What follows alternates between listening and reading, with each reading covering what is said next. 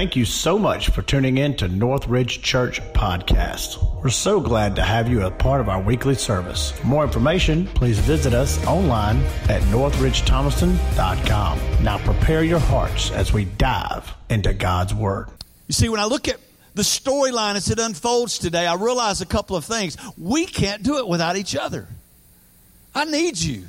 I need my brother. I need those prayers. I need those moments where you go, oh, hey, I need to pray for Pastor Mark. And you know what? You need him as well. And the beauty in it is we're better together. We're not going through this life alone. That there's something beautiful about the journey for the body of Christ. That's the wondrous part of this faith walk, is that we don't have to do it alone. We talked about last week about leaving no man behind, and here's what we know to be true. The Bible says that we're to comfort others wherewith the comfort that we ourselves have been comforted by God. It's a lot of words there, right? But basically saying this, when God has brought comfort into your life, that you went through that hell on earth moment, you went through that defaming moment, you went through that hopeless moment, you went through that moment of loss and great degree of hurt. Guess what? Not just so God could see what you could handle, He took you through that so that it would become the trial of your faith that He says is more worth than gold that perishes when tried by fire. Why? Because when we come out of it, guess what? You're going through something today, God's going to bring you out. But as He's bringing you out, He's got somebody else in mind. I want to bring you a message today entitled The Walk, Picking Up Your Cross. If you have your Bibles, I want you to turn with me to two passages this morning. Galatians chapter 6 and Luke chapter 9. Galatians chapter 6, the Apostle Paul writing to the church in Galatia, and he's really unpackaging this storyline of what it truly means to be part of that body. A lot of things happen in Galatians, and of course in chapter 5 verse 1 he's talking about standing fast in the freedom wherewith Christ has set you free, and to not be entangled again in the yoke of bondage. That the Bible says that if the Son will set you free, you'll be free. How? Indeed, entirely. All aspects of your life. And I believe with all of my heart that there's somebody sitting here today that needs freedom from a moment and a situation that you're in. God wants to set you free from that. He wants to give you value. He wants to give you hope. He wants to give you breakthrough. It's not just some religious jargon that we're talking about. It's a real person, a real relationship, a real breakthrough, a real new beginning, a real true freedom in Him entirely. And man, He can turn that thing on a dime. We've said this many, many times, and I believe that to be true. Before I read this, I believe we all have that God-sized hole, that void in our heart. Much like when God created the universe in Genesis, guess what He did? He said there was void and darkness over the deep, and then He spoke life into it. Let there be, and there was. Out of nothing. And today He can speak that same life over your situation. Where there's void, He can fill that. And here's what I believe to be true today, and many of you believe this. He is the only one that can fill that void. It's not found in a bottle. It's not found in a relationship. It's not found in a child or a husband or a wife or a job or money. In fact, all those things can bring us great degrees of happiness and joy. But guess what? They can also, in times of loss and hurt, they can bring us great degrees of tragedy. But God will never fail you, never leave you, never forsake you. He's the friend that sticketh closer than a brother. He's always there. Listen to what it says in Galatians chapter 6, verses 1 through 5. We're going to flip back and forth, but I want to lay this out as a framework for this morning. Listen to what he says. He says, brothers or brethren, he said, if a man be overtaken in a fault or a trespass, you who are spiritual, restore such a one in a spirit of meekness or gentleness. It's very important that you understand that word, that we have a duty and a responsibility, may I add, a privilege to go and help someone in a fallen state. But we do so in a spirit of meekness, not in a sense of piety, as if, hey, I have arrived. I have all the answers. I love what Pastor David says. You know, we're not a church that has it all figured out. And matter of fact, can I say this? There's not one. But I do believe we're a church that's chasing after God's heart. And I do believe that we're chasing after God's mandate, and not just a bunch of man-made do's and don'ts, but a bunch of wills and wants, that God can change my will today. He can change what I want and desire. And it's greater than anything I've ever fathomed. But he said this. He said, do so in a spirit of gentleness. Why? You who are spiritual, restore such a one in the spirit of meekness. When I said that, some of y'all are going, he's talking about me. I'm spiritual. That's me. That's me. No. That means those of you who are not in that fallen state. That's really what he's speaking of. And how many of you know you're just like one simple decision from being in the same place that they're in? How many of you know that? I hope every hand in the room goes up. We're all one decision away from that same fall. But watch what he says. Considering, as you help them, considering yourself, lest you also fall into temptation. Heard a couple one time, a lady specifically, that was trying, if you will, to judge a situation of a broken marriage. I remember her saying the word, man, I would never do that. Man, I can't believe that they're doing this, that, and the other. I can't believe they're going through that. You've heard it. It literally was not 6 months later, she and her husband's marriage fell completely apart. Be careful, my friend, what you say. Be careful how you and I look down our nose with piety and some degree of high-mindedness, and to just somehow forget the fact that we are who we are and where we are by the grace and the mercy and the love of an almighty God. But watch what he says.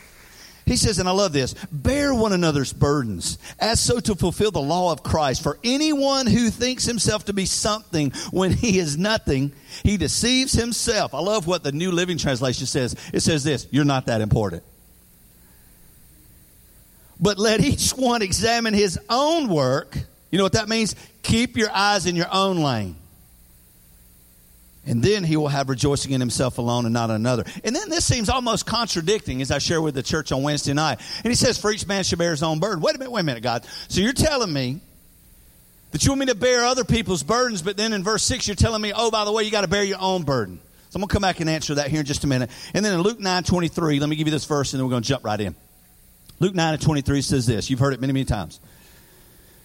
Then he said to them all, speaking of Jesus, if anyone desires, there's the key word here. You have to have a desire, Steve. You have to have a want. You have to have some inclination within yourself to follow after the person of Jesus Christ, because he will not invoke you to do so. He will not grab you by the nape of the neck and say, you're going to follow me. You're going to serve me. There has to be within ourselves a desire, a volition within me to want what he has promised that I can have.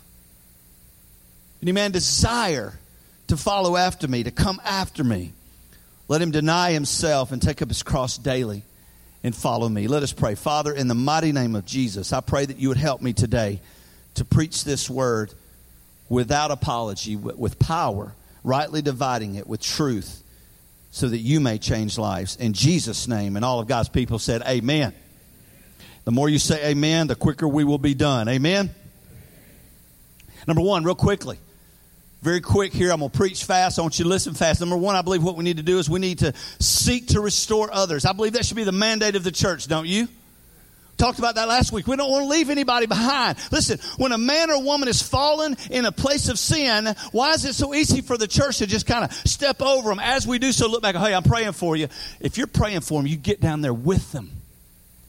You get down there and embrace them. You get down there. Listen what it says. Do so in a spirit of gentleness, considering yourself, lest you also be tempted. You know what that translation means? Be mindful and careful as you see a brother or sister who has fallen and has come prey to the devil's devices and to their own will. Watch what happens. That you would consider yourself, that it should provoke you to know that you too can fall if you're not careful.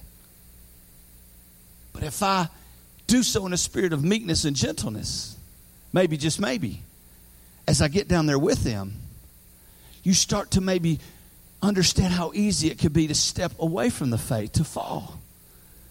Do you know, every time I counsel a couple, man, I do so with such a degree of God, just please help me to give them the words, because I can't help them in and of myself.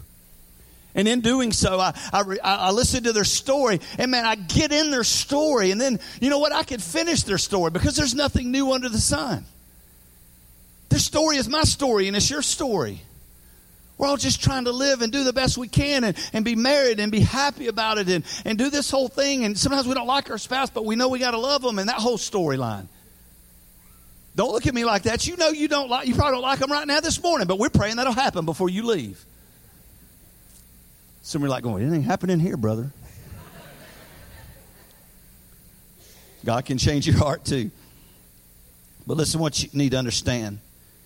Restoring does not mean that you're doing the fixing. The storyline, as you saw it unfold, and it's true every day in our lives, and pastors certainly know this, counselors know this, teachers.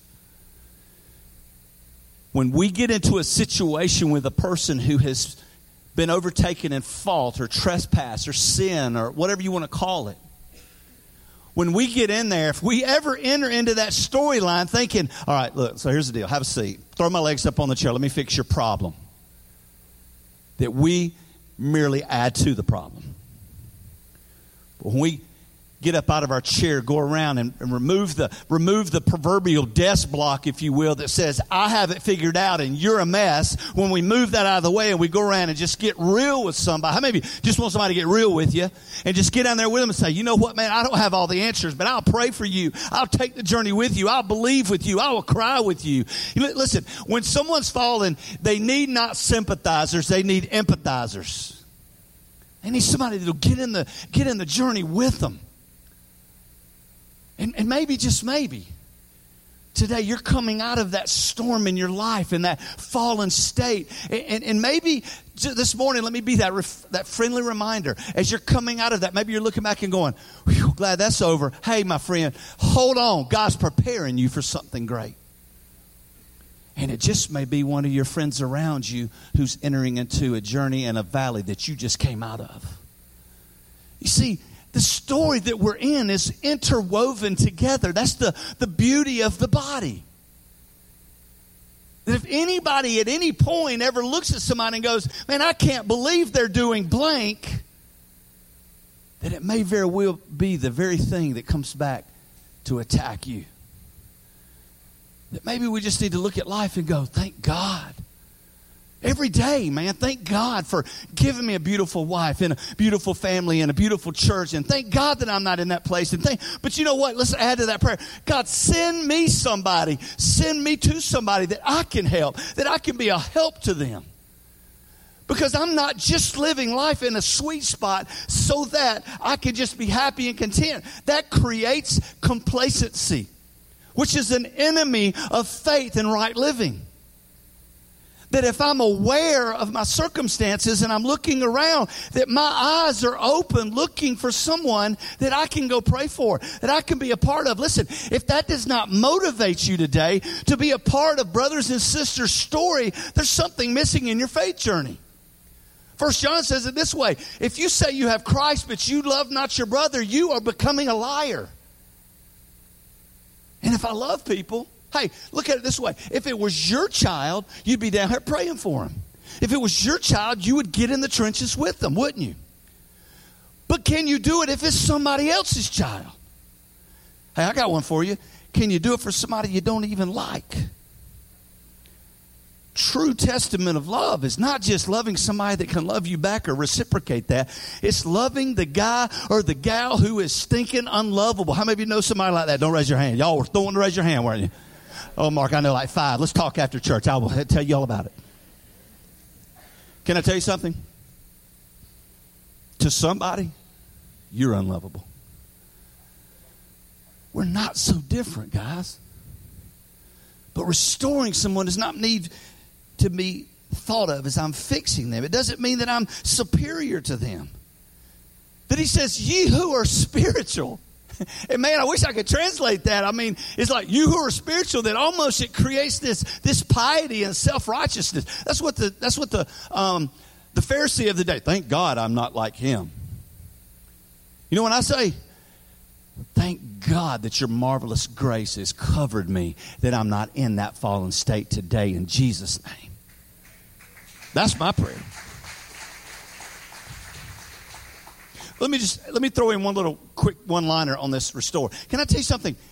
And please hear me. If you're watching by Facebook, welcome. Thank you for being here. But can I say something? The Holy Spirit just laid this in my heart. If we are a church of Jesus Christ and we are not in the business to restoring fallen Christians and fallen people, Jesus left the 99, my friend, to go after the one.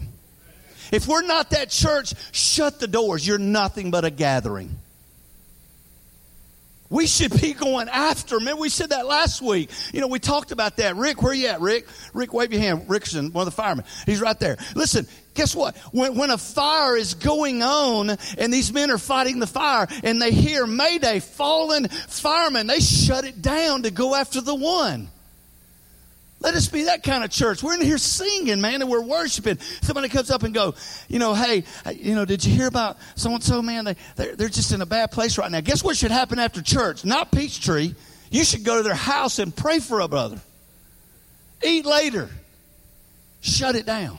Restoring one another. Number 2, real quickly. Not only do we need to restore them, but watch this. We should help others by bearing their burdens. Have you ever been in a place where you just... Maybe you made this statement. Man, if one more bad thing happens, ... If just one more bad thing, I mean, what else could go? Don't ever say that.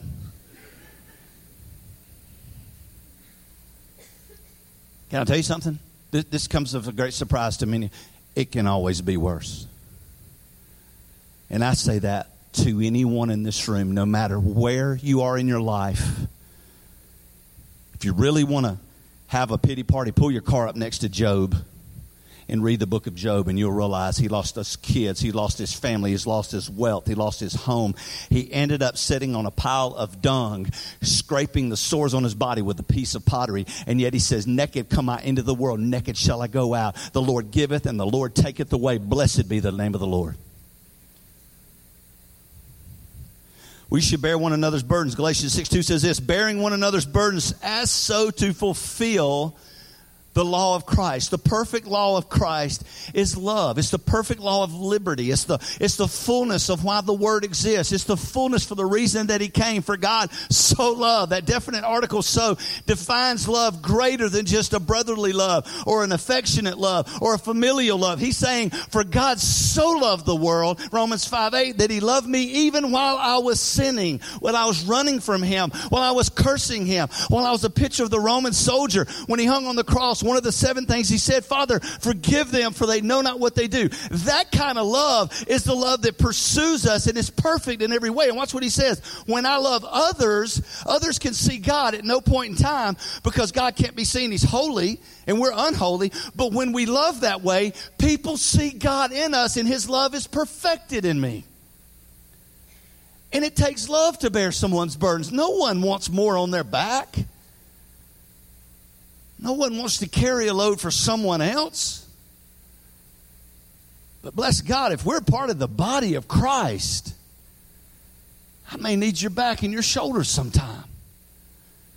In Exodus chapter 17, there's a story of a man named Moses, who is a picture of the Savior, if you will. It's a type of Christ in the Old Testament. He begins to mentor a young man named Joshua, which is the same word for Jesus in the New Testament, Yoshua, which means the Lord is salvation. And at some point in time, they begin to war against the Amalekites, a group of pagan believers who wanted to overtake and destroy them. And there was a point where Moses told Joshua, who is a man of war, he said, here's what I want you to do. I want you to go down in that valley, and I want you to watch. And up on the mountain, I'm going to hold my hands up. And when I hold my hands up, I want you to attack. So Moses took Aaron and Hur and went up to the top of this great mountain.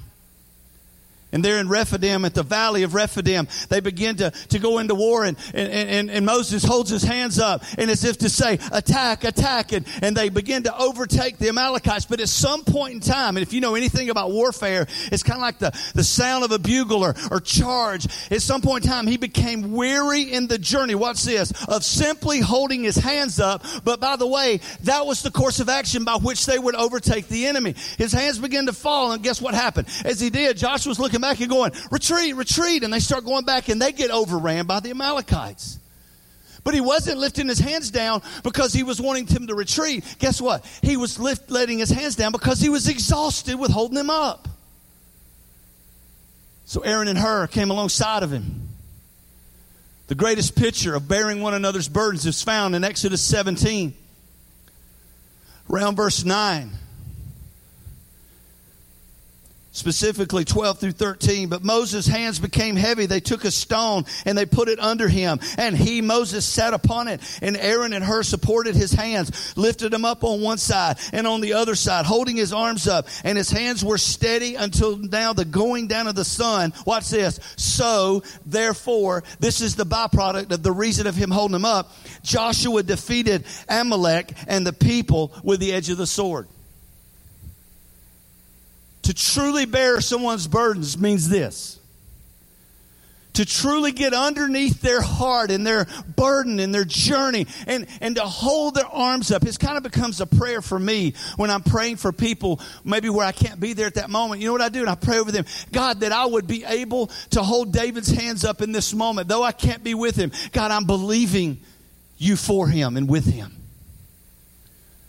But if ever there's a moment physically that I can reach under my brother's arms and embrace him and hug him. He did that a moment ago. He walked in and he just said something real kind and real spiritual and he embraced me and as if to say, I'm holding you up, Pastor. And you know what? When he's up here preaching or when Tyler's up here preaching or Keith's preaching or singing, we do the same thing with him. We're praying for you. But when you get in a mess, why are we so quick? Listen, we want to be there, but we can't be there for everyone at the same time. But you can be there for each other. Bear one another's burdens. You go along somebody that's struggling, and you hold them up. The same Holy Spirit that is in me, the same Holy Spirit that raised Jesus from the dead, is the same power that's in you. And he said, greater works will you do in my name. And that's lifting up the church. That's lifting up the body. That's lifting up the people. I remember a moment when I was probably at one of my darkest states in my life. I lived in another town at the time. And I remember a day where I was out on my back porch and, had on just a pair of shorts and a T-shirt. And I didn't work that day. And I'm just sitting on the back porch rocking. And I'll never forget, I was crying. I didn't want to talk to anybody. My phone wasn't on. It was inside. And I'm just sitting there crying and maybe waddling in that self-pity, but just rightfully so, just in a very desperate place, in a very broken state. This guy named Brandon came to my house. He pulled up, and I thought, oh, God, here he goes. He's going to have all these wonderful answers. You know what? Sometimes, just being honest with you, you don't want to hear all things work together for good for those who love the Lord and called according to his purpose. You with me? That's what I thought he was going to do. I thought he was going to come in and start quoting Scripture, and I'm like, well, okay, praise God. Hallelujah. I don't really care right now. I'm broken, dude. You want to do something? Go fix me a pot pie. That's what I need you to do right now. You know what he did? He got out of his truck and he came. There was another rocking chair there and he kind of pulled it up. And he sat down and he started rocking. He just looked out in the backyard. He reached over and he kind of tapped my hand. I looked at him and he was crying. We just stared out in the yard. Do you know that meant more to me? At that moment, if nothing else, I knew that he was helping me to bear that burden and that journey in that moment in my life. Doesn't have to be anything outlandish. Sometimes just being there is part of the story. As the band gets ready to come back out, number 3, probably one of the hardest parts of this text is it says, for each one should bear his own load, should bear his own burden. And Mark, I don't understand that because the previous verses talked about someone else helping me. And I really like that story a little bit better. But can I tell you, it's very simple. When we look at this unfolding, we realize that, as we call this series, this part of the sermon, I should say, is the walk. No one else can walk your walk. No one else can take your journey. No one else can be married to your spouse. No one else can go to your workplace. No one else can pay your bills. Though we can help, we can bear that burden, but we cannot take it off of you and bear it for you. So you and I, we have to take our own faith journey. And can I tell you something? Sometimes that gets lonely. But sometimes, listen to me, and we're going to do a sermon. We've been talking about this. One of the sermons we're going to be talking about in the future is simply dealing with the idea of being alone. Can I tell you something? I'll go ahead and give you a preemptive strike for it. Here's what I know to be true. When God truly transformed men in the Old Testament as he was preparing them for ministry, true in the New Testament, even true for our Savior, you know, the first thing that he did was to get them alone so they could hear his voice. Jesus spent 40 days in the wilderness, tempted, but yet God was there. You know, the Bible says that we should walk by faith and not by sight. And that we live by faith. And that we're to finish our course. And that we're to run and to strive to the high calling that's in Christ Jesus. All of these words are action words that indicates, watch this, child of God, hear me, that you're to keep walking. I'm not going to ask you to raise your hand, but I want you to just rhetorically answer this in your own spirit. Do you ever just feel like not going forward anymore? I sure have. Do you ever just feel like, what's the point? I mean, even in that video, here's the elephant in the room. Let's say this out loud. There is no doubt that someone either listening by way of social media or perhaps, and I pray that it's not, but someone sitting in this room has thought about ending their life. Oh, Mark, you can't talk about that. Oh, well, hear me. The enemy's talking about that. He's telling us, hey, man, it'll be all right. It'll probably be better if you weren't here anyway. Lie from the footsteps of hell. Because merely what you have done is taken a permanent solution to a temporary problem. This too, my friend, will pass. If you just keep going, you will wake up one day and it'll be like, well, bless God, I overcame. But as you bear your own burden, it becomes overwhelming. Maybe there's that moment where you just say, God, I can't do this without you. God, I need you. God, speak to me. I'm not hearing you anymore. Maybe today you're going through what you're going through just so God can do that. Just get you alone long enough to tell you how much he loves you, to tell you his plans that he has for you, to prosper you, not to harm you, but to take you to an expected end. If today you feel yourself kind of wiggling in your chair, you know what God wants me to tell you today? I'm talking to you. Lay it at his feet today. There's nothing too big, nothing too small. He died for it all, and he died once. But you got to receive it. You got to walk in that finished work.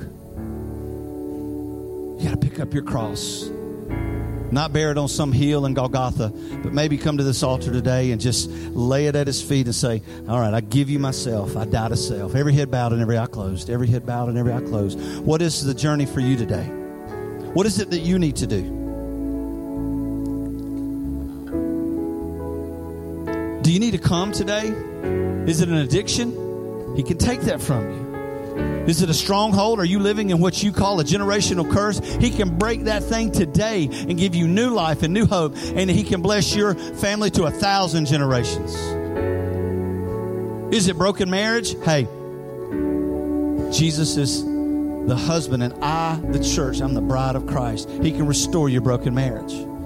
Is it self-worth? He died for you, my friend. You're worth everything to him. Is it financial?